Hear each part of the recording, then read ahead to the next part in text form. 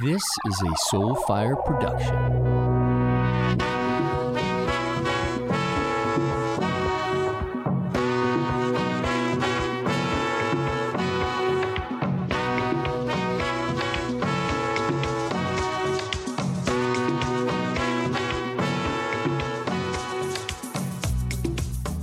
Welcome to The Great Unlearn.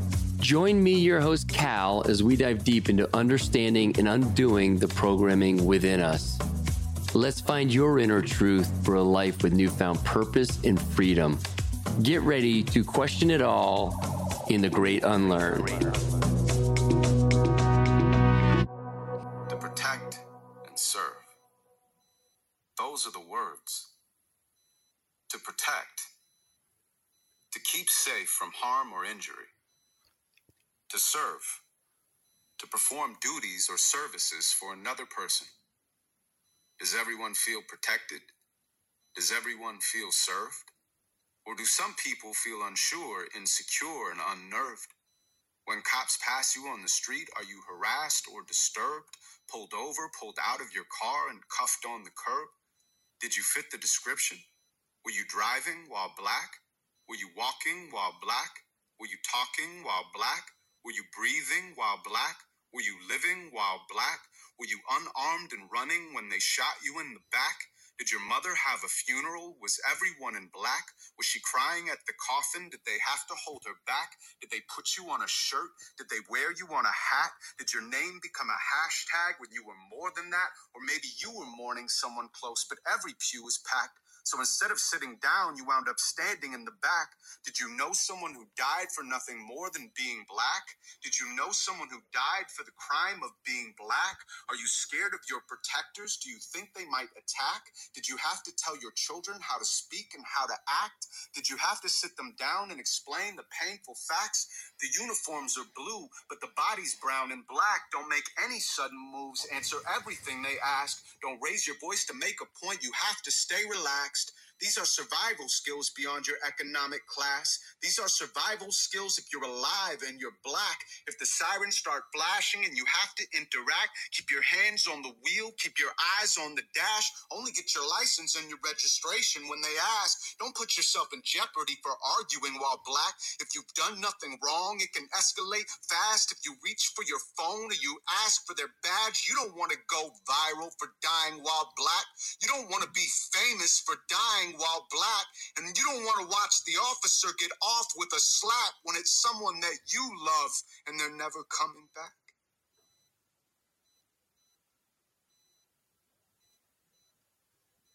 I don't know what it takes to put on a uniform, to risk your life for a stranger, to wake up every day and shield us from the danger, to protect and serve.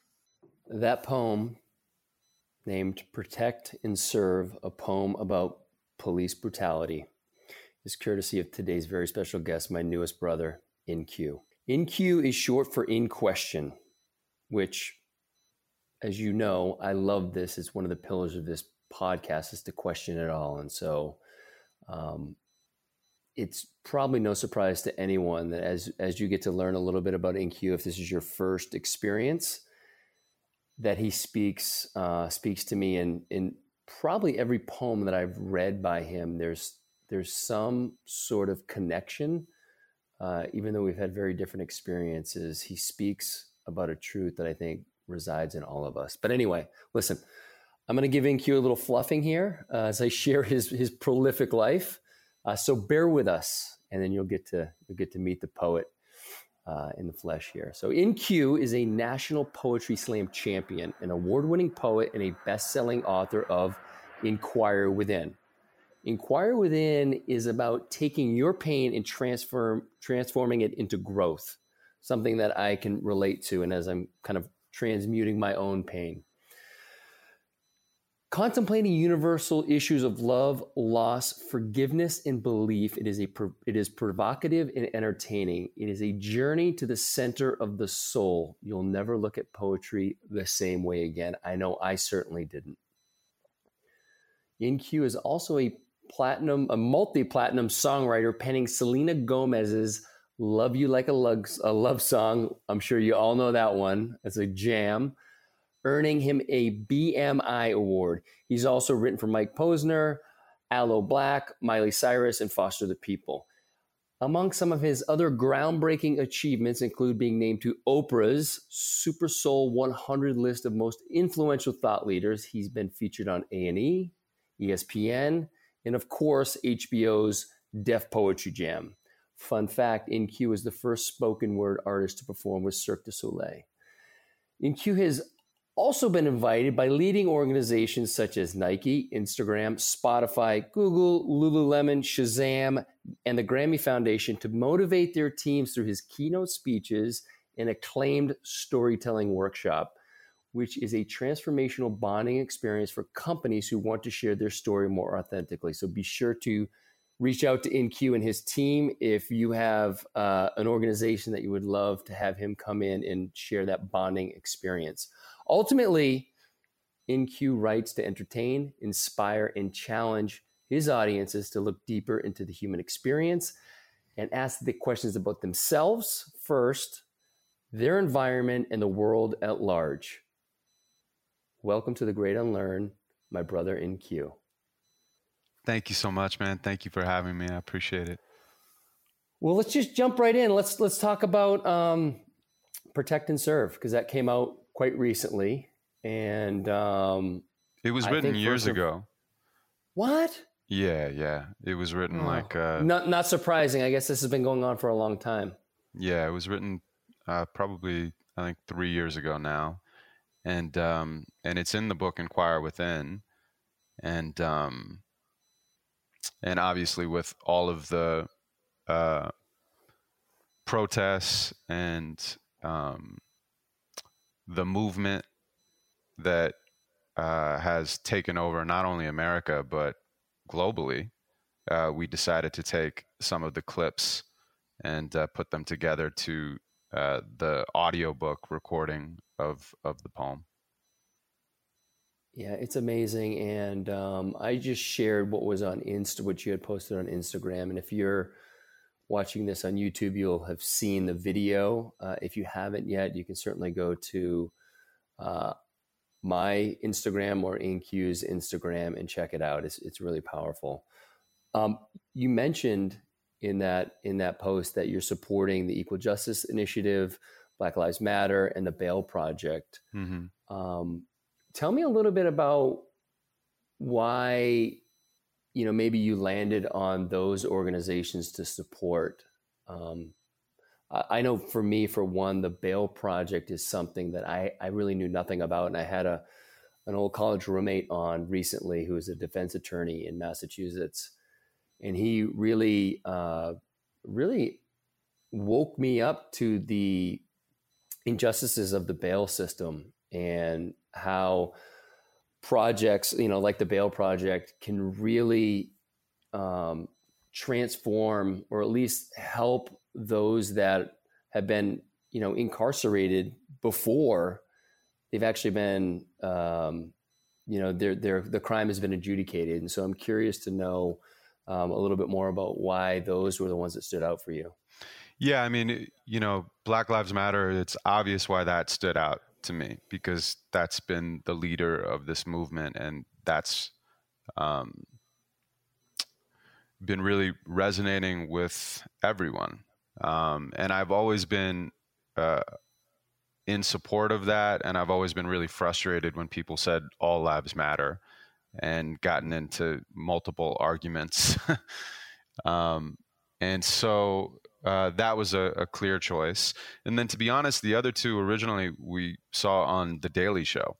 I'm an avid, watcher of The Daily Show, and it was something that they were supporting. So then we did a little bit of research in terms of the two organizations and landed on those. But really, we just want people to do anything that feels like they're supporting an organization that is pushing forward equality and justice. The prison system, the bail system, all of it has just real systemic racism, and it needs to be looked at, and real changes need to be made. So, we even said in the post, I mean, anything that any other organizations that you feel like more match what you want to move forward, just in some way get involved. Yeah, and I think that especially coming for someone who's in the public like you are, it's that invitation that really allows others to just step into it in whatever way that they feel called. And sometimes it's like writing a small check to one of these organizations, or it's donating your time locally. But I think for a lot of us, sometimes we're frozen by the enormity of it. And we don't realize that it's just the little steps. It's a bunch of people taking the little steps that actually creates the systemic movement and the change that this calls. Yeah, I think that's in every area of life, by the way. The only way you can get to the big things is by starting with the small things. The only way you can get up the mountain is by taking the first step. And growth is incremental and accumulative. And change is often incremental and accumulative. And it comes slow, but it happens fast. And so I'm really hoping that this movement is more than a moment, which has been the issue, I think, in the past, that consumerism and capitalism moves so quickly and distracts us back into our own cycles, that movements have come and gone. And now that everyone has been forced to slow down, they've started asking themselves, is this working for me? When you can't make $1 and you can't spend $1 and you can't go to the movies and you can't watch sports and you can't go to a concert, it's not that these things are bad or good. These things are incredible, but they're also functions of how society distracts us from ourselves. And so this is a time period where we can't be distracted from ourselves. We've been forced to sit in the house and be in quarantine. And by the way, just another step, we have to re-examine the prison system in general once the quarantine is over. Because first of all, the virus has been spread in unprecedented ways behind bars. And secondly, people now have had an opportunity to experience what it feels like to just be in forced closure for a month. And think about what it felt like for you not to be able to get out of your home, even with all the modern luxuries that you have. I mean, it's a privilege to be able to quarantine. And now think about how much time we take away from people, for drug offenses and nonviolent crimes and 3-strike rules. And once again, how heavily that weighs on people of color and the economically disenfranchised in this country. So, there's a lot of things to re-examine. And I think it starts with ourselves. And then hopefully we start to look around and think, how can we be of service and support? And even in those small ways, they add up and they can make a big difference. Yeah, I agree. And I love that you bring up this idea of reform. And I think for anyone who wants to really watch a powerful documentary that really speaks to all the things that you just spoke about is 13th on Netflix, which is super powerful, but really lays out how these systems have been put in place. And that, I think by now we're recognizing that they aren't broken. They're actually working perfectly. And that's the problem. Right. Anyway, let's shift gears for a second. Just so everyone knows, I met InQ through our mutual friend, Aubrey Marcus and Ryan Giles. And so grateful for that intro. And we were going to, when you launched your book, we were going to do the podcast in person. And at that point, like quarantine was just starting. So I'm like, hey, let's just wait. Who knows how long I'm going to be, but I'd love to do it in person. But as we found, it's gone on. And I didn't want to wait any longer. I've loved your work. So when I bought the book, I do what most people do. I open the front cover and then the first little acknowledgement or whatever.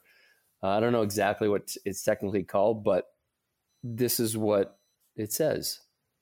Defining myself is like confining myself, so I undefined myself to find myself. I'm like, motherfucker, that's my guy. Oh my God. That's the unlearn. Like, that was it, brother. I think you and I had just been in contact through email, and it may have been on Instagram or whatever, but I took a snapshot of it. I was like, dude, are you shitting me? Like, you're like, you've got me. And then it was like poem after poem about growing up, about dad, about mom, about home, it blew me away. And so, you just never know how these connections come about. And so I'm super grateful, the relationship I have with Aubrey and with Ryan that shout out to Aubrey and Ryan. Yeah. Thanks, fellas. But anyway, let's talk about the book a little bit. For one, I want to start, actually I got two things I want to start with. I'm going to start with the cover, but before we do that, on the front cover, it says, if you change your present, you change the past and the future. I'd actually never heard that before. And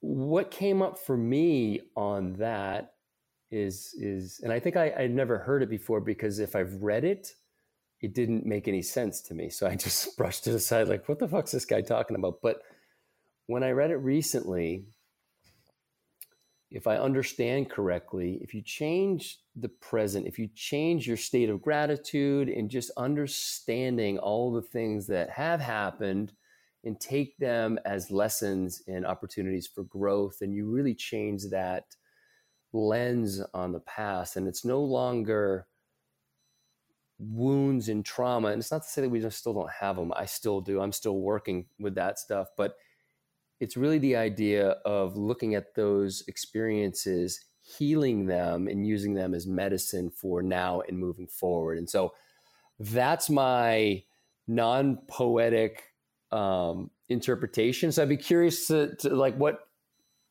lands for you with when you come up with that, when you're inspired to write that. It was in the middle of a poem that I actually didn't include in the book, and yet it felt appropriate to put on the cover. And I think the meaning that you made out of it is perfect. In general, if you still have wounds in your life, congratulations. You're still alive. And there's a lot of potential for you to evolve and to use those experiences to grow internally and externally. What I really mean, or the meaning changes, I guess, over time for me. But right now, what I mean by that is, if you change the present, you change the past and the future. So if you do something differently in the moment from what your normal pattern is, let's say we all have these records that are on repeat, and if we change the record in the moment, then we also change our perception of the past, and we change our manifestation of the future.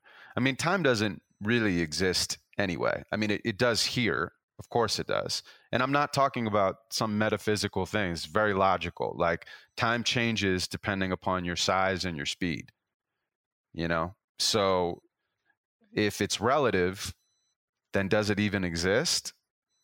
Well, it does here, So that's the first part. And then the second part is, if you change your experience in this moment of reality, then since time is relative, you can potentially change your experience in every moment of reality. I love it. And I think I love that you bring up the, really, if you don't have the wounds, I mean, arguably it's just a lack of awareness about what's going on. And that's okay too. Sometimes we need to be in that space. I know for a long time, that's where I was, because I didn't really have the tools to go into those wounds. They were too painful. It was too, it's really challenging when you don't have the support system. You don't understand that it's not your fault, that maybe you drew it in, but you drew it in to have an experience to teach you something. And sometimes we're just slow on the uptake on the teaching part. Yeah, there's a lot of pain, or in general, like, society is so afraid of pain. You know, we're all so afraid of our pain. And there's a lot of power in pain. I mean, you wouldn't even in this world that we're living in, you have to have, and you've heard this 100 times, but you have to have good and bad.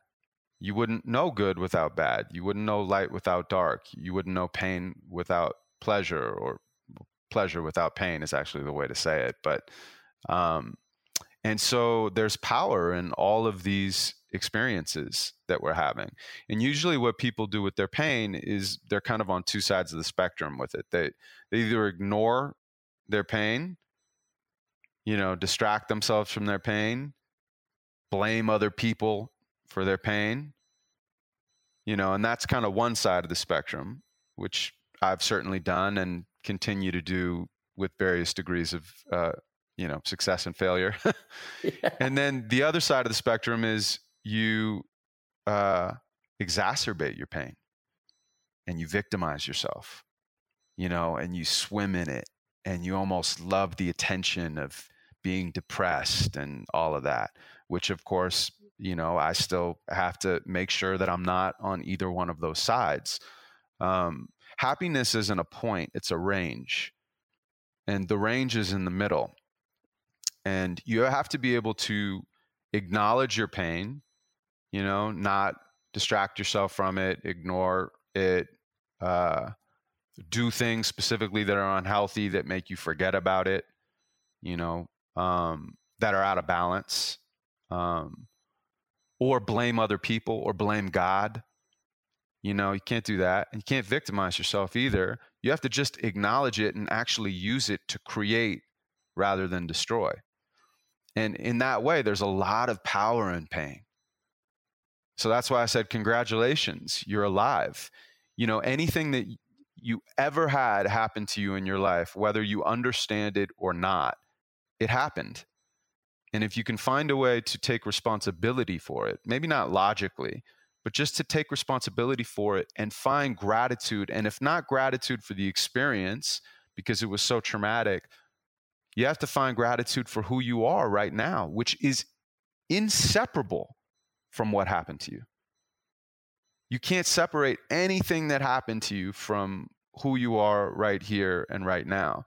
And so if you're hating that thing, you're actually hating a part of yourself. And you have to learn to find at least gratitude for who you are so that you can have gratitude for who you can become. Yeah, I think, and I well said, because I think a lot of times those things happen and we want to try to outrun them, or we want to, like you said, distract and numb ourselves from actually making peace with that pain and that trauma and all the things you're talking about. Yeah, they're all disempowering. Mm-hmm. We're all giving it to someone else. We're putting our story in someone else's hands. And then we can't do anything. When we are paralyzed, then we are arguably kind of fucked in the situation. But if we kind of bless those, and listen, people have some horrible things that have happened to them. And I don't mean to make light of that. I know you're not making light of it. And so it's just seeing that the thing, and you said it, the thing happened, whatever it was, whatever degree of pain it caused, it happened. And so if we can't some way bring that into us, then we are disowning a part of ourselves. And that just creates this suffering that I think everybody who's listening now can relate to. We all suffer, varying degrees. And there are times when I feel amazing, and then the next day I'm like, what happened to me? I thought I had it all figured out. Well, you get these moments of happiness where you're just paying attention to what makes you feel really good. And as you said earlier, it's like taking those little steps, like stop this whole paradigm of, and I've spoken about this before, but that there's a goal there it is. That's where I'm going to go. And for anyone who's listening, I'm like pointing in the far off, right? Like that's where I'm going to go because that's where my happiness is. And we're really taught that from a very young age. I know as men, It's like, go do this, go have success. And then at the end, you'll be fulfilled and you'll retire and you'll have a wife and kids and all the things. And all the while, we're not paying attention, most of us, to what makes us feel really good. And what I love about your poetry is that not only do you have this practice of gratitude for these things that are painful, you really pay attention to what feels really good and not making it this grand plan. And I think it's such an important lesson for all of us. Like we need to shift gears here. The old kind of unfortunate, the masculine way of moving through the world, there are some benefits to it, but when it becomes unconscious or toxic, it's just all about doing, it's all about achieving without any sense of presence. And what I've recognized, when I can invite the feminine in and I pay attention, and someone described it to me the other day, like the masculine energy is like electric and it's moving forward and it's initiative, where the feminine is accepting and allowing and it's magnetic. And when you pay attention to that and you open yourself up to those things, they will be drawn to you. You don't have to go search and seek out and destroy. And whatever we were taught as kids, you don't have to do that anymore. And you can tap into that when you need to. But for me, it was, when, as they say, when you're a hammer, everything looks like a nail. That was my only shot in my bag. And so anyway, I'm curious, did you have a moment where everything shifted for you when you started to use that pain for medicine? I don't have a specific moment. And by the way, I'm writing to myself first, so I'm giving myself reminders of the life that I want to live. And oftentimes the poems that I'm writing, at least the ones that aren't social and political, even the ones that are social and political, oftentimes they're not problem-oriented, they're solution-minded. Like Protect and Serve is a problem-oriented poem because I don't know specifically what the solution is. And I wrote it because I was so angry. And the idea of protect and serve, those two words, and what they actually mean in comparison to what many Americans experience on a day-to-day basis, just felt like such a dichotomy. But most of the poems that I write, they at least try to come from the perspective of being solution-minded. And I'm, like I said, I'm really just talking to myself, and then I have to almost catch up with the poems in my life, and what's cool is I have an opportunity to speak them out loud over and over again, which calls them in. It becomes a declaration to the universe or a manifestation. But I don't look at myself like, I am as enlightened as the poems are. I'm not.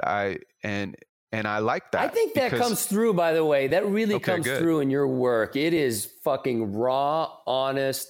I've got shit I got to take care of. Like I think that's why I just immediately connected with your work. It's because there is so much truth. There's you don't sugarcoat a goddamn thing. And thanks, I think man.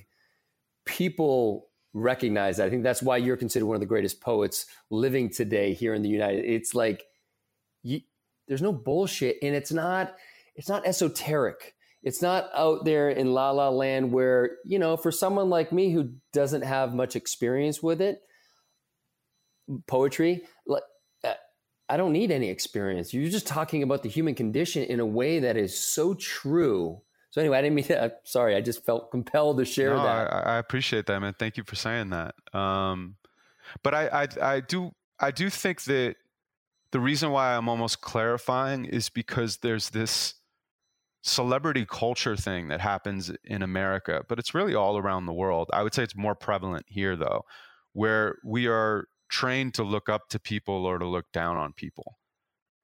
And we never look at people.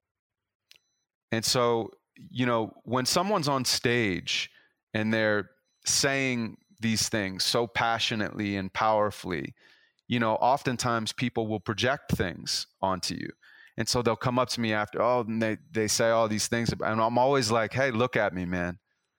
Look at me. Because what happens when you look up to someone or you look down on them is you separate yourself from their experience. And you oftentimes, number one, lose empathy and compassion, right? But number two, even their accomplishments or their failures, they seem so far away from your own life that their accomplishments are like, you're like, well, they're special. I could never do that, And their failures are like epic because they were on such a pedestal that now, they have this purity test that they can, and now they're falling. And you don't even look at your own life to see how whatever that looking down on them, how that shows up in your own life. So that's why I say that out loud, that I'm definitely a work in progress. And part of how I do my work in progress is to write these poems. I wanted to say something else about protect and serve. When I'm writing social and political pieces, I know that there's a part of me that's going to get those pieces wrong. Like specifically for this, I haven't experienced that type of discrimination myself. So it has to be imagined, it has to be empathized with to express whatever it is that comes out in the pieces. And yet I know I'm going to be partially wrong. And what I'm trying to do is get the least amount wrong that I can, so that the other people that listen to the poem are put into those shoes and can feel what it would be like to experience that. And hopefully that will open up their minds or open up their hearts a little bit. And hopefully that will then cause them to change something small in reality. Because that's the highest compliment. I mean, if someone feels something or thinks something, that's wonderful.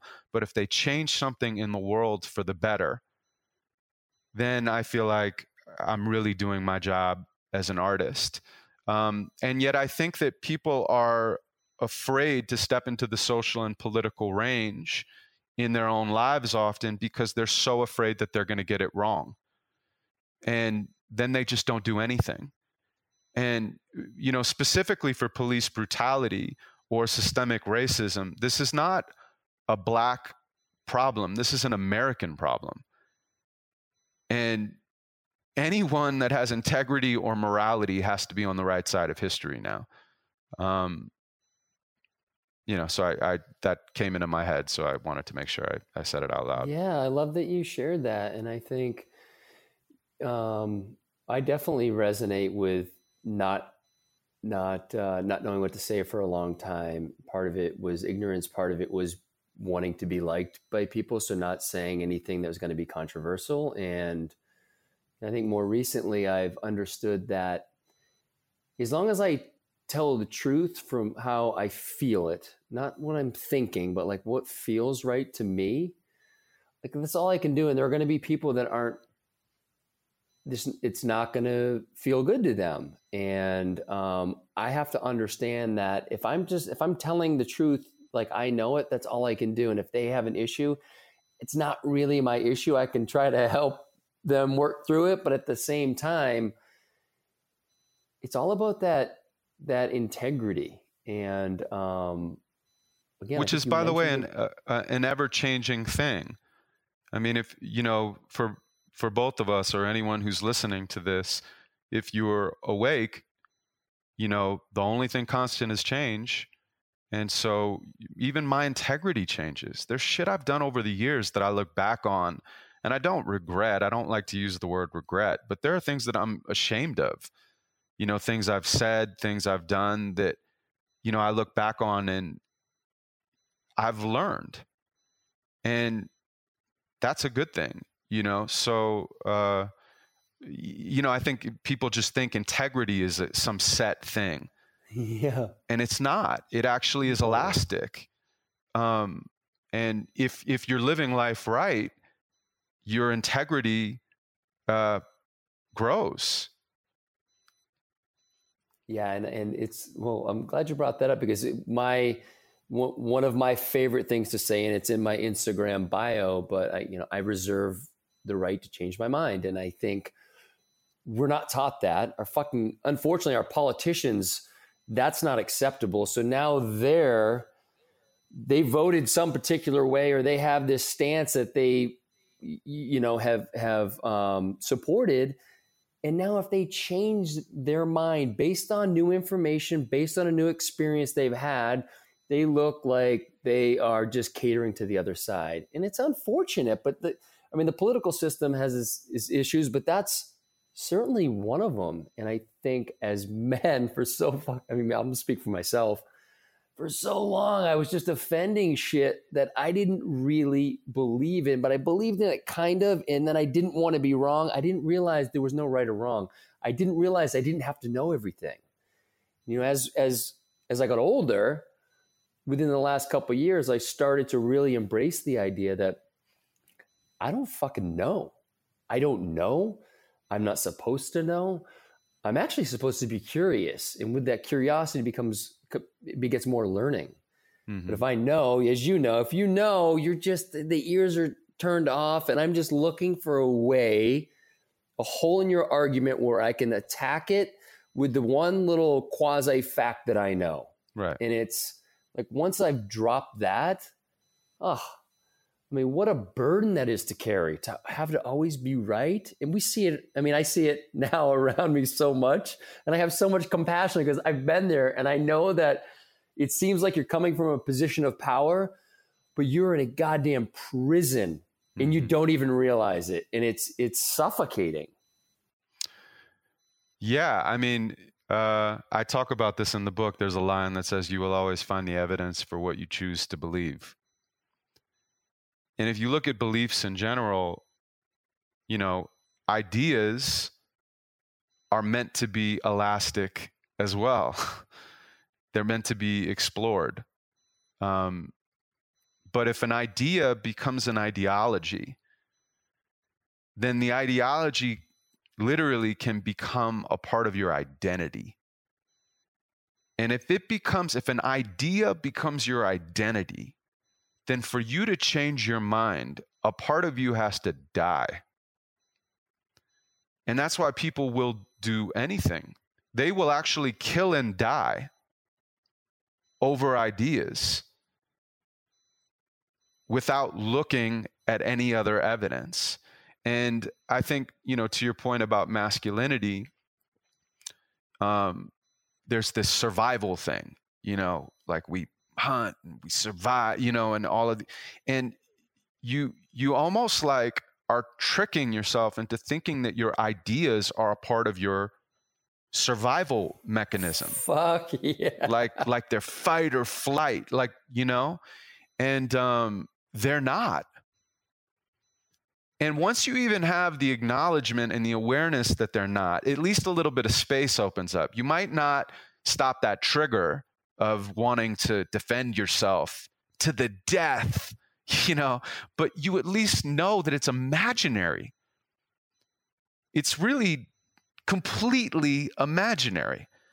And so I think there's a lot of power in coming to that understanding. Yeah, and for those listening right now, if that's starting to stir something up in you that doesn't feel comfortable, that's good. That's information. That's showing, I would say, that's showing you where you're not quite free right now. And so that's an opportunity to go into that identity and look at it for what it is and see how it's served you up till now and how it's maybe no longer serving you, and do the work, because it is, I know you've done the work. I've been doing the work. As we start to peel away these identities and to disassociate from them and to thank them for what they've done for us, in the beginning, man, it's terrifying because that's all we really know are all these masks that we put on, that we build ourselves up and we show up in all these different ways in all these different situations. And we think that's what we have to do. Well, it becomes very confusing when you have different people around and you're supposed to be different ways with different people. And really the biggest message that's come through for me lately is to just show up as me. And it's so funny. Fuck, dude, today. So before we got on, I have a friend who runs a hockey camp. Mm-hmm. And so he's in Austin running his hockey camp. And he's like, fuck, Cal, come out, skate with the kids. So I grew up playing hockey. I played a little bit in college. And then I really haven't played for probably 6 or 7 years. And I'm like, oh, it'd be fun to go out on the ice with the kids, and just whatever. I haven't done it. Fuck. I went there. I spent an hour on the ice with the kids. And dude, I didn't have to think about anything. I just showed up as me. Yeah.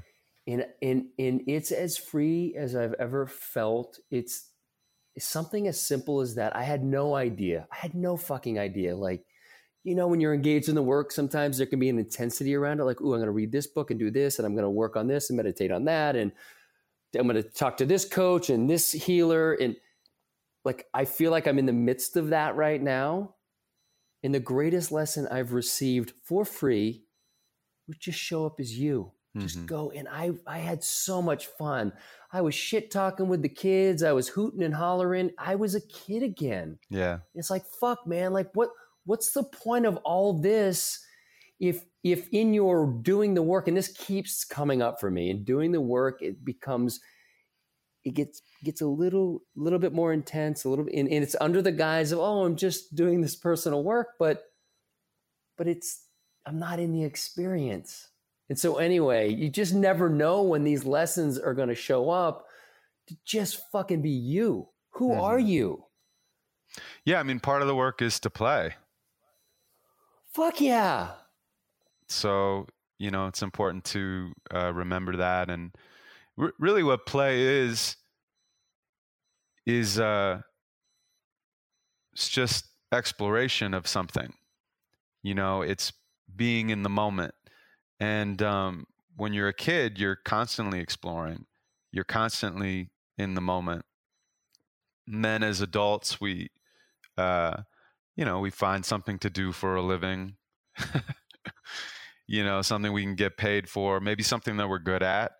And oftentimes we get into the seriousness of our roles, of our identities, and we calcify. Actually growing and changing becomes unconsciously very scary for people because they don't want to look foolish. They don't want to look like amateurs again. And, welcome to the world, man. I mean, nobody knows what the fuck we're doing here. We're literally spinning in the middle of space. You don't know where you come from. You don't know where you go. We have ideas. We have theories. We have religions. But no one really knows. There's more space inside of us and around us in the universe than there is anything solid. If you zoomed out, there's more space up there and more space in here and our cells. It's like 99.9, whatever, empty space. So we're really just like a sea of energy, a moving consciousness, and that has separation within this realm that we're in. And, it's okay not to know. It's okay to not be on the ice for 6 years and then get out there and be a little bit like, oh, I have to get back into it. And, I was playing basketball the other day. I hadn't played basketball in a long time. And it was like embarrassing, but it was good embarrassing. I felt alive. And I was saying this to my girlfriend the other day. We're in Utah right now, and I've been creating these adventures for myself every day. We've been lucky enough to come stay out here and have some nature because we were just feeling, a little bit trapped in the city. I'm from Los Angeles, and if you think about it, why are you anywhere in the world? You're there for people. You're there for business, and you're there for the environment, And when quarantine hit, couldn't see any of my people. had no business.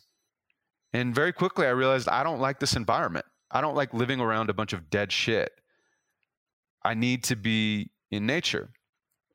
So we came out here and I've been creating these adventures every day. And I said to her, whenever I travel, I used to travel alone all the time.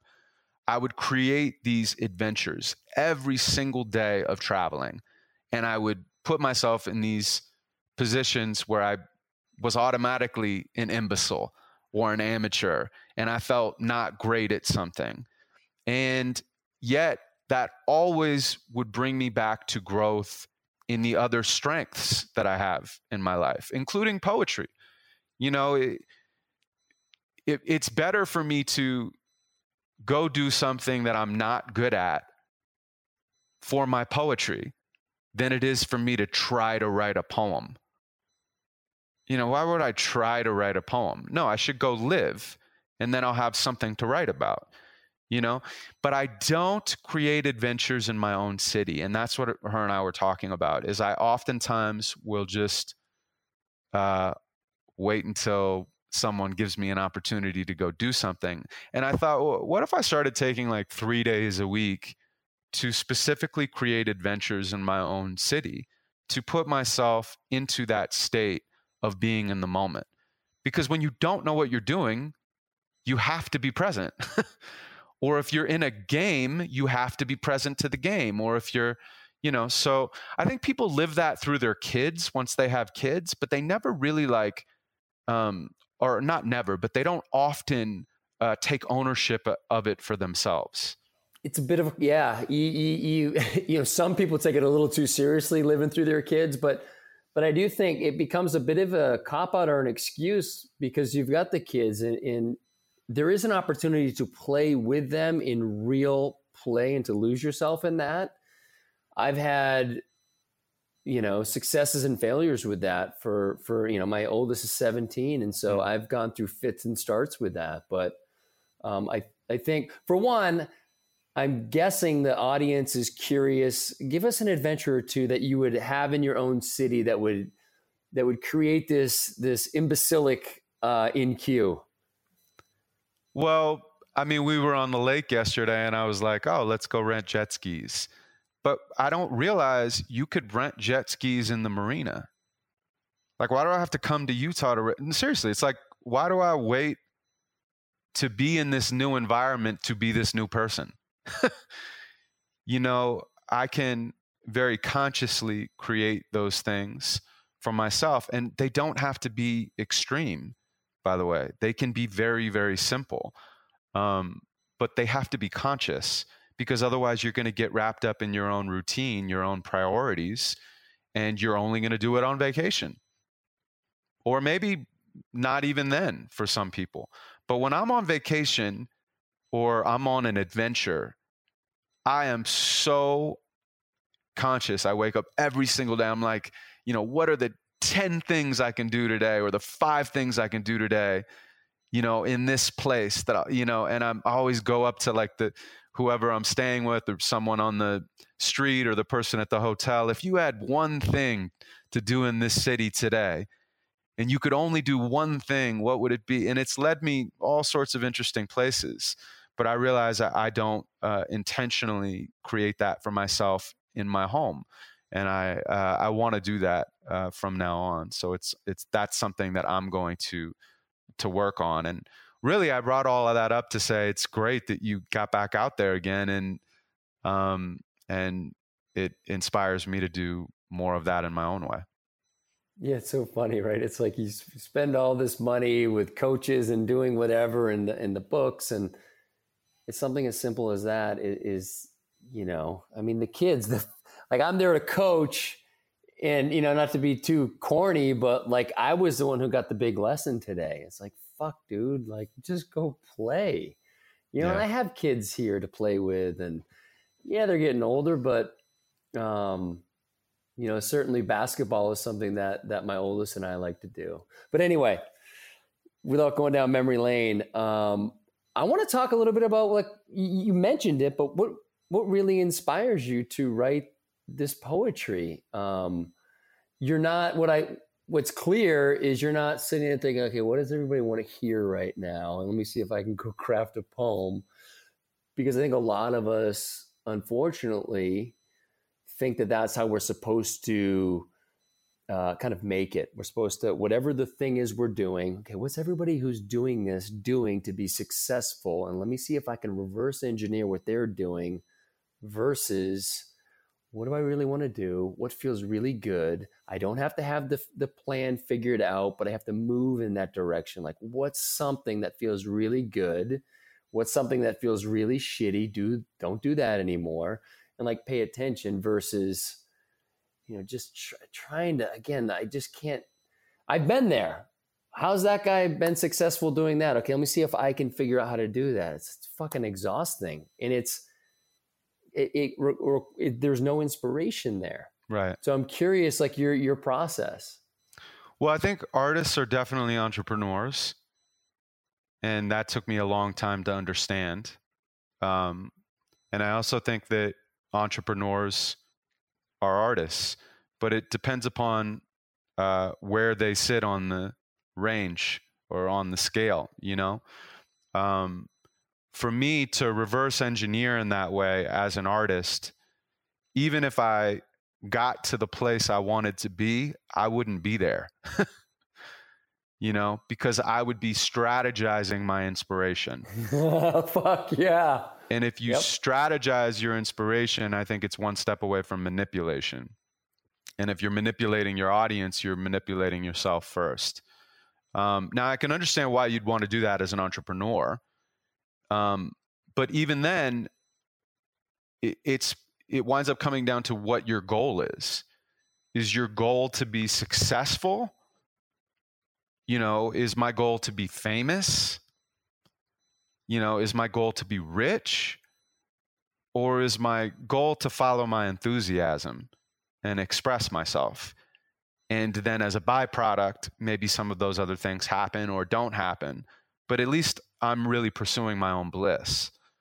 And so that's where the poems come from. I just pay attention to when I'm inspired or when I'm moved or when I'm really angry, and I start the poems there. And if I give it enough time and space, the rest of the pieces will almost write themselves. I have to get out of the way sometimes for them to move through me, but I can't not be there or they don't show up. So, I've just trained myself to pay attention to when the muse shows up and not take it for granted. That's awesome. It definitely comes through with the work that I've read. And, again, I think there's going to be a lot of little lessons throughout this podcast. We've already shared some, but I think for someone who's had, let's just call it, you've had this measure of success by the Western standards, but what brings you to the table each time is tapping into that true inspiration. Like, what is it that's coming up? What is that pain? What is that energy? What is the emotion? And how am I interpreting it? What's going on for me right now? And then it's, a lot of people journal and meditate, but this is talk about a self-help practice. It's to put it out there. And as you said, as you continue to repeat it, it becomes a bit of a mantra or some bit of self kind of inspiration that you can continue to call on. Yeah. So I love it. That's why, I've written on both sides of those, ranges that we talked about earlier with pain. I've definitely written from a victim place many times. And I've definitely written from a place of blame, many times. And I ultimately found that neither one of those things were working for my life. So I very consciously, there's a story actually I write in the book. There was a specific situation. I was going through a breakup many years ago, and I got back to my house and I was like, I'm going to write my breakup poem, because I was so upset. So I sit down and I'm like, all right, I'm going to write this breakup poem. And then right before I decided to start writing it, I said, maybe let me like read some of my old breakup poems first. And so I like pull them all up, and I'm embarrassed to admit there was 9 of them. It wasn't 9 different women, but I had written 9 different breakup poems over the years. And so I read them in a row out loud in my dimly lit apartment. Oh, drinking orange juice. Yeah, exactly. And in the end of it, it wasn't orange juice. and in the end of it, I was like, oh, okay. Like all of these old breakup poems are applicable to my current breakup. And it was actually surprising to me. If I had taken any of those breakup poems, it matched the feeling I was having.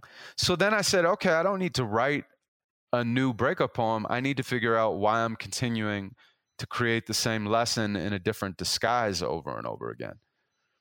And I think ultimately that was one of the lessons that taught me not to write from here or from here, but to write from that center place. And then I am making sure that whatever it is that I'm saying is something that I want to manifest. Look, the cover of the book. That was it. Yeah, so let's I'll talk tie about this in. Yeah, the cover of the book, you see the branches of the tree and the roots, and they mirror each other. So when you turn it upside down, the roots become the branches and the branches become the roots. And when you turn it to the side, it's lungs. And that's why the 2 halves of the book are inhale and exhale. And inhale is the personal poems, and it's about my life. It's like my poetic hero's journey, I guess. And ultimately, I think it's about alchemy. And then exhale is the social and political stuff. And it's change yourself, change the world. And what we have on the inside of us is really a mirror for what we see on the outside of us. And that's why it's so important that we really measure what we say to ourselves and other people carefully and choose our words wisely. And that also extends to my art and making sure that I'm choosing my words wisely in my art for myself and for my audience. And that's why the book and many of my poems ultimately wind up leaving people with hope and empowerment and infinite possibilities, because that's what I want to remind myself of. Well, with that in mind, I would love if you would share a poem or 2 or whatever you feel called to share with the listeners right now. Yeah. Is there anything that you specifically want to hear? I know you'd mentioned Father Time earlier. Yeah. I want to hear Growing Up too. That's for all the listeners out there. But yeah, Father Time. That was really powerful for me. I can actually probably tie them in together. I bet you can. Growing up is about learning and then unlearning everything we have learned. It's about constructing and then deconstructing who we are at every turn. Disrupting being in the flow to contemplate the tide, then letting go again to take the ride without your mind. I'm staring at the number, wondering if I should call. I can hear the tick-tock from the clock on the wall as it meshes with the thump-thump beat of my heart. Sometimes getting something started is the hardest part. I didn't meet my dad until I was 15. I'd seen his photograph, but his image was sickening. A coward with a dick, but no balls to back it up. See, when he left me as a kid, I had cause for acting up. The funny thing about hate is the person you hate doesn't feel that hate. You feel that hate. But wait, the weight can be too much for a person to take, and personally, I was hurt, so I just locked it away. I was angry all the time, and I didn't know why. I couldn't handle my rage, so I would hide it inside, pretending everything was fine became a daily pastime. Time passed, and I started to believe in my own lies. I took it out on my mom because she raised me alone. The rage I couldn't own had left me totally numb. It was like landmines in my mind that I didn't understand, so when the boy inside cried, the young man outside yelled.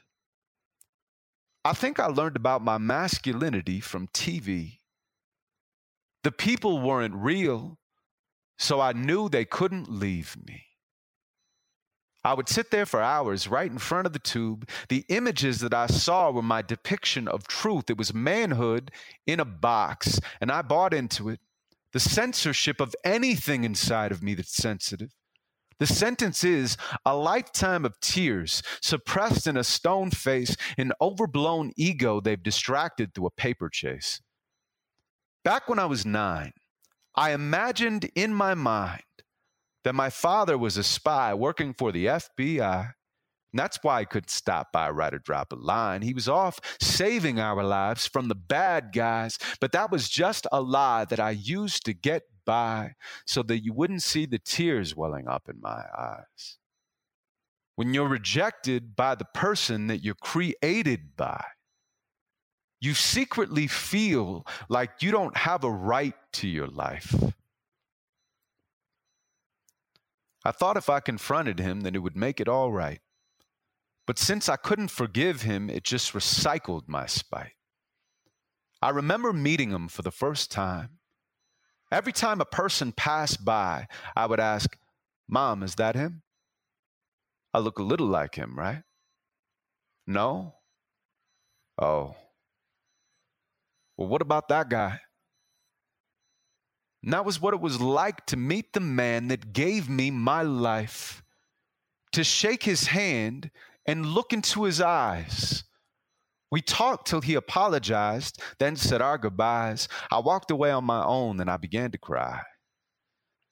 Now, for years after that, I acted like it was all resolved. I'd told him what I thought, so I figured problem solved, but it just re-evolved. My insecurities were eating at my mental health. I took it out on the world because I hated myself. That's when I finally decided I needed some help. I opened up. I started writing and sharing about my past. I got honest with myself and I started chipping at my mask. I looked into the mirror and confronted what I saw, accepting the reflection by embracing every flaw, then directing the connection into breaking down the walls by reflecting the perfection of the God inside us all. I stopped focusing on everything that I had been hateful for and started focusing on everything I could be grateful for. And personally, there is a lot I can be thankful for. If pain is dragging you down, just cut the ankle cord. That's when the weight lifted and I really started living. That's when my hate shifted and I really started giving. It's when my fate twisted. It was like an ego exorcism. Your mind state can be the most powerful of prisons. My father never played catch with me or gave advice. But if nothing else, that man gave me my life. And that's enough for me. If that's all he can ever give. Because I'm appreciative for every day I get to live. And even though I don't need my dad to validate me, I thought that I should write this poem to thank him for creating me. Because every moment we are alive is like a gift. And if that's not enough to forgive, then what is? I'm staring at the number, wondering if I should call. I can hear the tick-tock from the clock on the wall as it meshes with the thump-thump beat of my heart. Sometimes getting something started is the hardest part. I pick the phone up. The dial tone begins to sing. I punch his number into it and it begins to ring, ring. Ring. Hello, Mike. Hey, man, it's Adam, your son.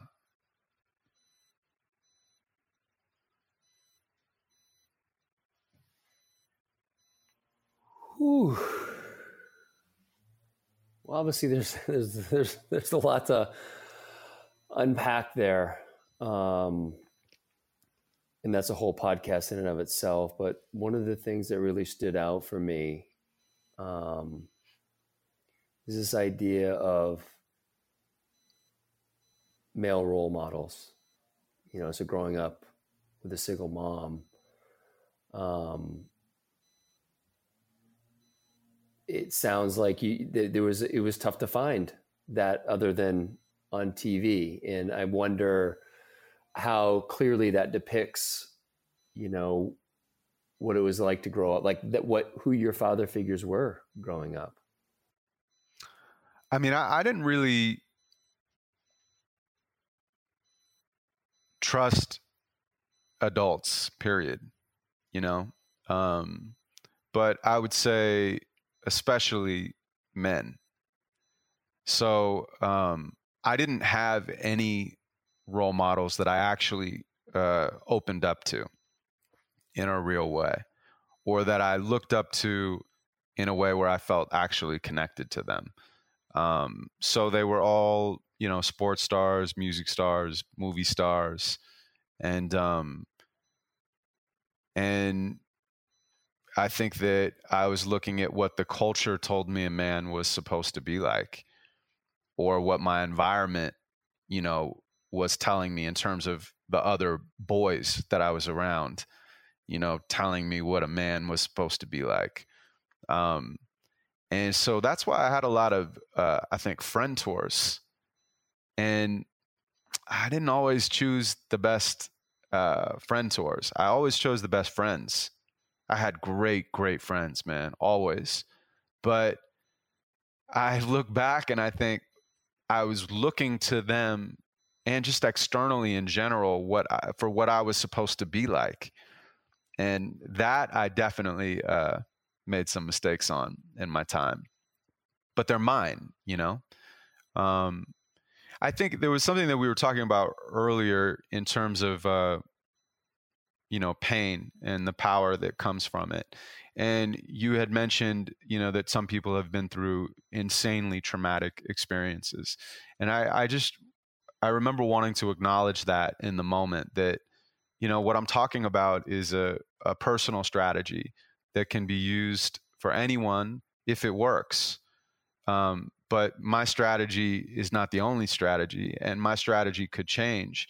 And one thing that I definitely acknowledge is my own privilege in life.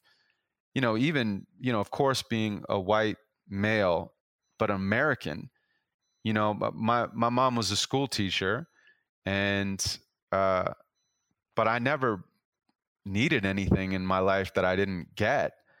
You know, there are things that happen to us that will never make sense. You know, people have explained situations that they've gone through. I can't put any logic or words to that. But I do know that ultimately whatever happens to us makes us who we are in this moment. And that's why I was kind of emphasizing that earlier. That owning that pain and confronting that pain and using it to create rather than destroy is the process of alchemy. Yeah.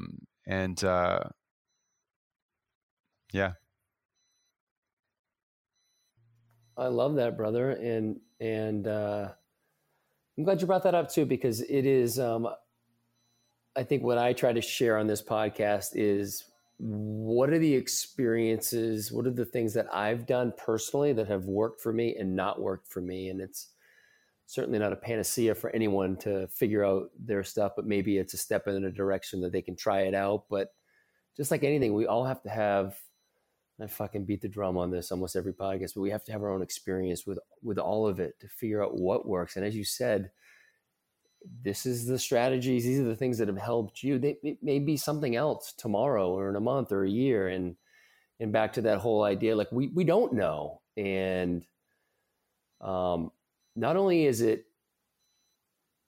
nice to move into that space of not knowing, but I highly encourage people to really investigate, why do we feel we need to know about so many things? I have these opinions. Because it gives us the illusion of control. Yeah, fuck yeah. Nobody wants to feel out of control, because when you feel out of control, you're unconsciously face to face with your own mortality. Yeah. But the thing is, we are all constantly out of control, and what a fucking adventure that is. If I was talking with a buddy of mine the other day, if this last 3 or 4 months has taught us anything, we have no fucking idea what's ever going to happen in the future. Like, think about where we were in March as this was just starting to take shape. Look at where we are now. Look at the things that have happened. No one could have ever anticipated this. I'm curious to see where we are 4 months from now. Like, to circle my buddy and I were talking, like, why don't we write down like what we think is going to happen in these different areas of our lives 4 months from now? It's 4 months. It's nothing. Right. It's not even like a full hockey season. How off are we going to be? But as humans, we think we're so goddamn good at predicting the future. Yeah. Right? We're always off. Sometimes we're off by a little bit. Sometimes we're way off base. But I think you bring up a great point. It's not that we're in control. We have the illusion of control. And I think that nuance is really important, because we have no control over so much of what happens. And I think that's where I've struggled as a parent at times, when I've tried to reel them in and control them. And it's, as I said earlier, like, they show me where I'm not free. Like, why is that triggering me, what my son's doing right now? Right. What is wrong? What's coming up for me? And so I'm glad you brought that up. I think in general too, I can't speak on the parenting aspect because I'm not there yet, but I know that that's certainly the greatest adventure in life. And it's certainly the highest form of art, because you're creating art that continues to create without you. But the control thing is interesting, because I think it's only in acknowledging that you can't control everything that you can actually be present to what's happening. And there's a lot of power in this moment and in reality. And if you're trying to control everything and predict everything before it happens, you're so focused on your expectations that you're not actually in the world. And there's a lot of information in the world. So I think at least that's something that I'm constantly trying to remind myself of. And yeah, I mean, in terms of the virus, I mean, that's an example in my own life where I've tried to gain control over something that is completely out of control. Like, definitely I had a show in, I don't know when it was like sometime in March, I guess, like the beginning of March or the end of February or something like that. But it was before everything had really gotten out of control. And yet I had been following it incessantly. I was like following the virus every morning, looking at the news, like just an insane amount. And I was at a conference for meeting planners. And, because I do 70 shows a year before the quarantine all around the country and the world. And so I'm like, at this conference, and I do this performance, and I finish, and it's a standing ovation, and I walk off stage, and my manager Kevin's there. Shout out to Kevin. And he goes, "Great job." And I said, "Do you think any one of these people in this room knows that there isn't going to be any more events in 2020? So I was way ahead of the curve. And yet still doesn't matter. I still got, impacted like everybody else. There was no way for me to, get out of the way of the wave. I had to ride it.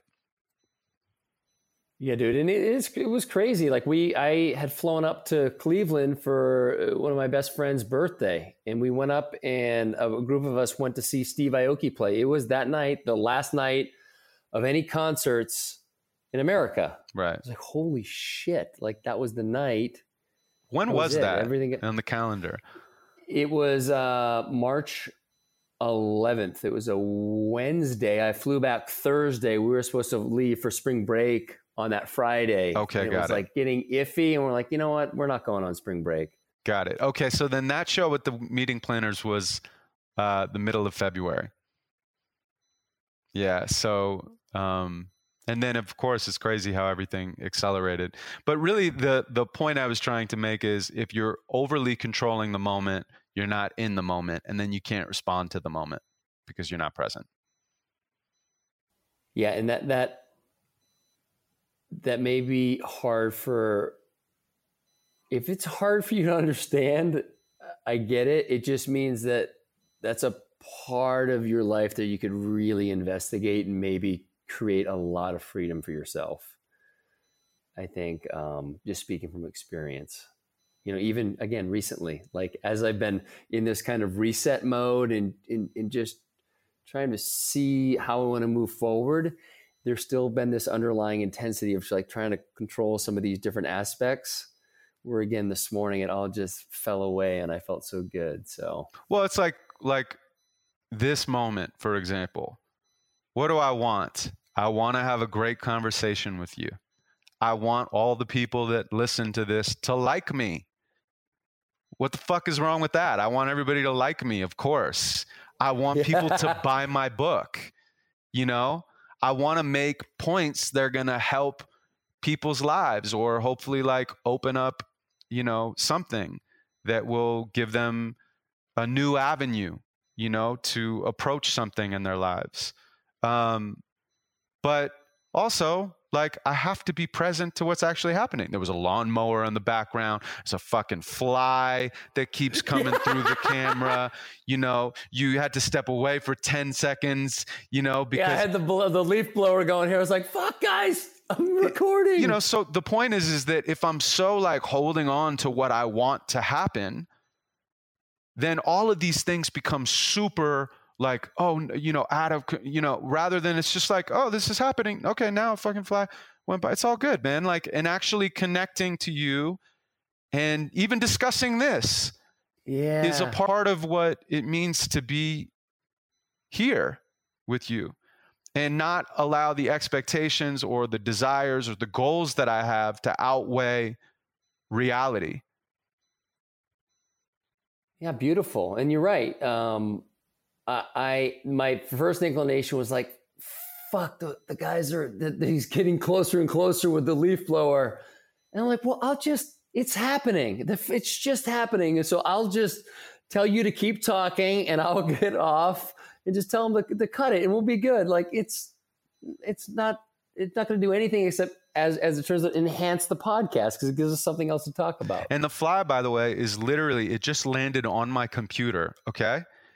And this fly doesn't care about my goals for this podcast.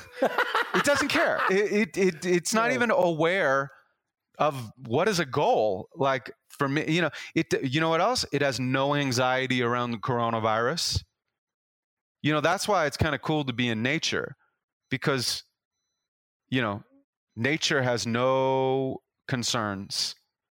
And in fact, there's a possibility that this is part of Mother Nature saying no, and putting us in the corner and saying, think about what you've done, in terms of continuing to profit off of the suffering of people and the planet over and over again and how unsustainable that is.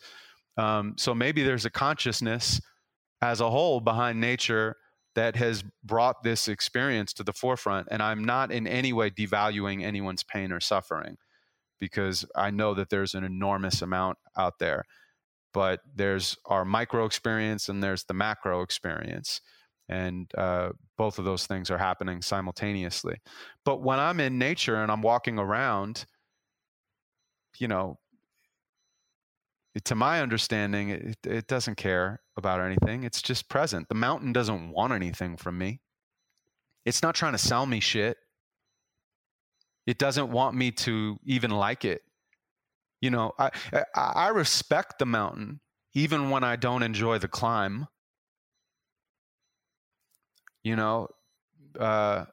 So I don't know how we got there, but no, I think the mountain is just showing up as the mountain, and that may sound weird to people, but that's what it does. And it's a good friend of mine, Boyd Vardy, who's a lion tracker in South Africa. He's like, look, like the leopard isn't doing anything but leoparding. Right. That's all it knows how to do. And that's simply what it does. We pile all this other shit on there. And once we can start to wade through it, we get those moments of being in Q, of being Cal. It's like, oh, that's what it means to be me. Oh, I haven't felt that for a while. Well, that felt good. I didn't have to think about anything. I didn't have to strategize. Mm-hmm. I didn't have to think about what that person may want to hear from me, what they may want from me, what I want from them. It's like fucking, oh my God, it's exhausting. And then you don't know what the fuck just happened. Right. I just spent an hour with someone. I have no idea what that was. Right. But I feel shitty. Right. Well, because it's heavy to keep holding up the mask. Yeah. So, and to ourselves first, we hold it up to ourselves. We don't want to see ourselves. We don't want to acknowledge, all of the pain or all of the things that we're ashamed of from our past. And yet there's a lot of power in that, as we've discussed. I think about it. I don't think there's any other life form on the planet. Maybe this is an exaggeration, but none that I can think of that pretends to be something that it's not. No, I think we've got that cornered. It's crazy, that we would actually be walking. It's really amazing that we have these minds and we have imagination and we can create things. It's unbelievable. But first of all, human beings think that they are the highest form of life, and they're not. We might be the most advanced form of life in certain ways to our measurements, but we're not the highest form of life, and we're not the end of life. Life has a mind of its own. Life just wants to evolve. There will be another evolution of a higher life form, or, at some point, more advanced, I guess, to my own terminology. And it's weird right now that we literally walk around pretending to be things that we're not. If you could hear the thoughts that were going on inside of my brain, would you think I was insane?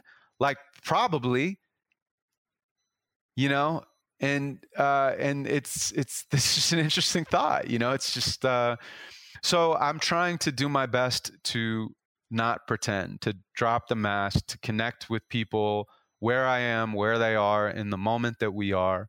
And I'm finding that life continues to be more and more gratifying in that way.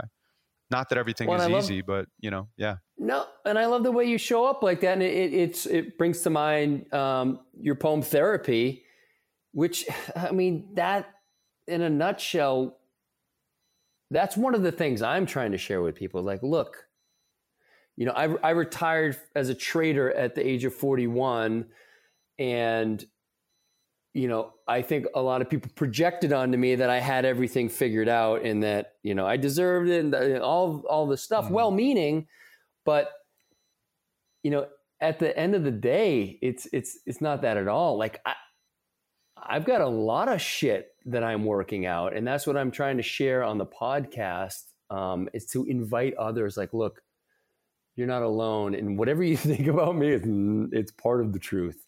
Right. There's so much about me, as you said, like, that I'm not proud of. I try to own it all. That's part of my process, right? Is to heal that stuff. But at the end of the day, we are all going through this shit. All of us. Yeah. Don't think whoever the most, the richest person, the best basketball player, they all have their shit. And so let's just share our shit and, like, come in communion with this. Yeah, and really start to heal it. We're all going through this human thing together. And to your point, you can't give anyone the answers. You can give them your momentary answers for yourself, and you can share your experience. But everyone, that's what makes life so beautiful, man. We're all so unique. Every single person, I mean, we all share that human experience thing that we were just talking about, but we also, every single part of us, I mean, it's a fucking miracle to be alive, man. All of it. And yeah.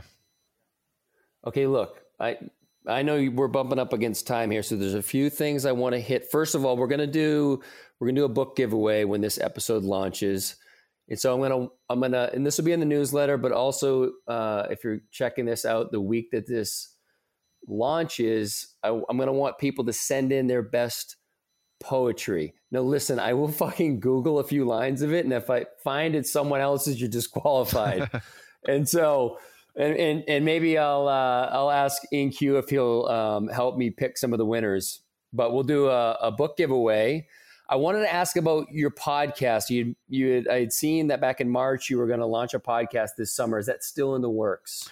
We're a little bit unclear in terms of, we definitely want to do a podcast, and just have to decide when the time is right.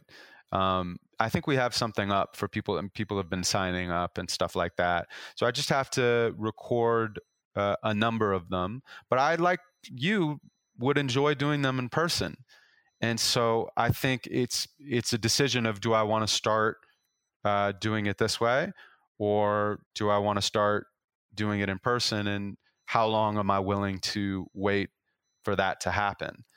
And I honestly don't have the answer yet.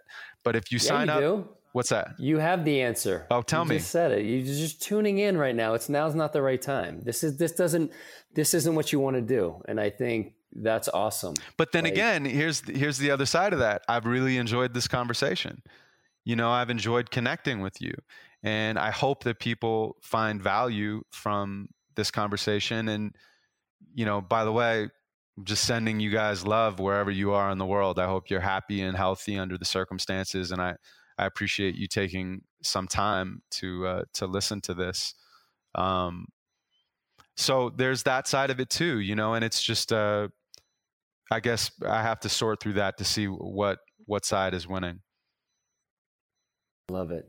And that's it. And that goes back to like the theme of today's podcast, just be in the moment. Like how can you answer that right now? What feels right? And you're right. You may wake up and say, you know what, fuck it, I just want to get this going. Right. And it's okay if it's not perfect. Right. I mean, I had a lot of resistance. I had probably 6 or 8 podcasts in the queue when this lockdown went on. So I was kind of safe. Mm-hmm. And then my hand got forced. Right. And it's like, okay, I need to start doing this, and I need to embrace it because there is value in this. Now, again, I would prefer to be in your space, in your energy. Yeah. Physically, but I also know enough about how this works that they can certainly be transmuted through this experience. And so, and weirdly, you'll probably wind up being stronger in certain areas when you go back to in-person interviews, because I mean, if you think about it, you would never change if your environment was perfect. And right now the environment has clearly changed for everyone, and we're all being forced to adapt. But in that adaptation, we're discovering new things about ourselves and building different muscles. And I think that when we go back to whatever the new normal will be, we will bring those new strengths with us. And I'm really curious how it will feel to perform live again. I mean, I'm used to being on stage in front of hundreds or thousands of people, and yet I've done full workshops and digital shows in this square, and I've had to find intimacy in a new way. And so I'm curious how that will translate to the stage, and I'm sure the same thing can be said for anyone who's going through an adaptation in the new world we're living in. Yeah, well said. Do you want to leave us with a poem before I really wrap it up? Yeah, sure. Is there anything that you would want to hear? You know what? I had down Higher View. Higher View. Okay, cool. Life is all about you and not at all about you. Now that's two opposing thoughts, and yet both of them are true. How can we experience everything we choose to do while observing the experience we're having from a higher view? See, it's the question, not the answer, that's the higher you. Otherwise, you couldn't differentiate between the two. Awareness, but of who? I am the journey that I'm getting to. Gratitude is my destination. My destiny is perfectly aligned with this location. I am the map, so my rhymes are like road signs. I have everything I want because my imagination's mine. But mine is not enough for me because I am not my mind. I could see it all and never get to see I'm truly blind. I could be it all, but all identity is intertwined. The moon is only bright because it reflects the sun's shine. And I'm not entirely convinced I even write these lines because my DNA is coded by divine design. But if I manifest abundance while humanity is dying, I am equally responsible for all that I'm denying. See, you can tell the truth and still be lying. I did it for years. My perception was a funhouse mirror. And my projection was exaggerated on reality till my reflection back was nothing more than technicality. So who am I if I'm not who I am? What if I didn't have my name or my age or my girlfriend? If I didn't do my poetry, who would I be then? The things that I've become are not the things I truly am. And everything I think I own owns me in the end. Existence doesn't owe me anything, quite the opposite. Existence will exist long after I am missed, so the art is more important than the artist is. It's not a human race, it's just the human race. There's nothing left to chase.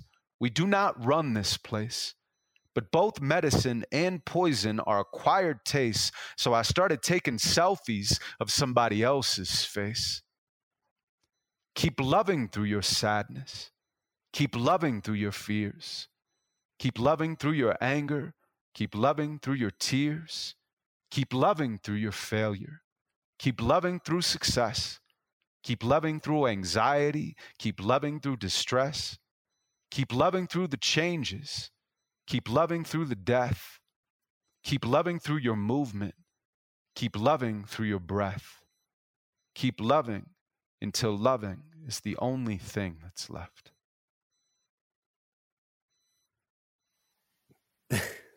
God damn.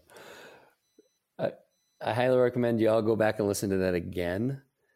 That was amazing. There's so much in there, brother. I'm so grateful for you coming on today. Where's the best place for people to find you? Yeah, man. Thank you for having me. I really appreciate you sharing me with your community and your audience, and for you taking the time as well. And I know this digital space is new for you, so I appreciate you going out on a limb with me, man. You can get the book anywhere. You can, we have it, of course, on Amazon or Barnes and Noble. And then we also worked really hard to get it in independent bookstores. But with everything that happened and the confusion, sometimes it can be a little more complicated. But I, of course, want everyone to support their independent bookstores if they can.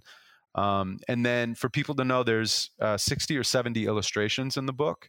So it kind of has, so it's a guy named Musta Sharik from London, an incredible artist. And we worked with him, really for quite a while to make sure that the images were layered and that they brought out a deeper meaning to the words. And I'm so happy with what he ultimately created. And so it kind of gives the book a Shel Silverstein-esque experience, who I'm a big fan of, but through whatever my style is. And then they can also buy the audiobook on Audible, which is me reading the poems to you. It's like 2.5 hours of me reading the poems. And we spent so much time to make sure that we did justice to the recordings and that it was like an album experience for people. So oftentimes people have actually been getting both. They get the hardcover because they want to hold something in their hands and they like the experience of the illustrations and reading, interpreting it slowly, seeing the formatting we chose. And then they also get the Audible, so they can either listen together or separately, so they can kind of hear whatever originally they were meant to be experienced as performance pieces. And if you do get the book, definitely reach out to me. Let me know what you think. You certainly find me on Instagram. I'm at InQLife, and I would love to hear from you. Tag me and let me know what you think of it. Awesome. And listen, don't wait for the goddamn giveaway to get the book. Get the book. If you happen to win one of the books in the giveaway, then gift that to someone else. I have not gotten the Audible. I didn't even think about that because sometimes I'll do that as well. I'll get the Audible and I'll read along with it. There's no better time to do it than through your spoken word poetry. So thanks, man. So grateful. Yeah, people do. Seriously, people have been listening to the whole thing. It's crazy. In one shot? Yeah, dude. We've gotten hundreds of messages from people that, so they've been listening, some people are even taking psychedelics and then they just put it on and have a crazy trip. So, yeah. Or going into the forest and whatever. So, it's choose your own adventure. Awesome. So great to see you, brother. Thanks to connect and good luck in whatever you're doing next. Thank you, man. You too, man. And I'm looking forward to building more. You bet. Much Bye. love. You've been listening to The Great Unlearn. For more information, please check out the show notes or head on over to thegreatunlearn.com for additional episodes and information regarding events and retreats. If you liked what you heard today, click subscribe and share this with friends that might enjoy our platform. Please leave a 5-star rating in iTunes as this really helps us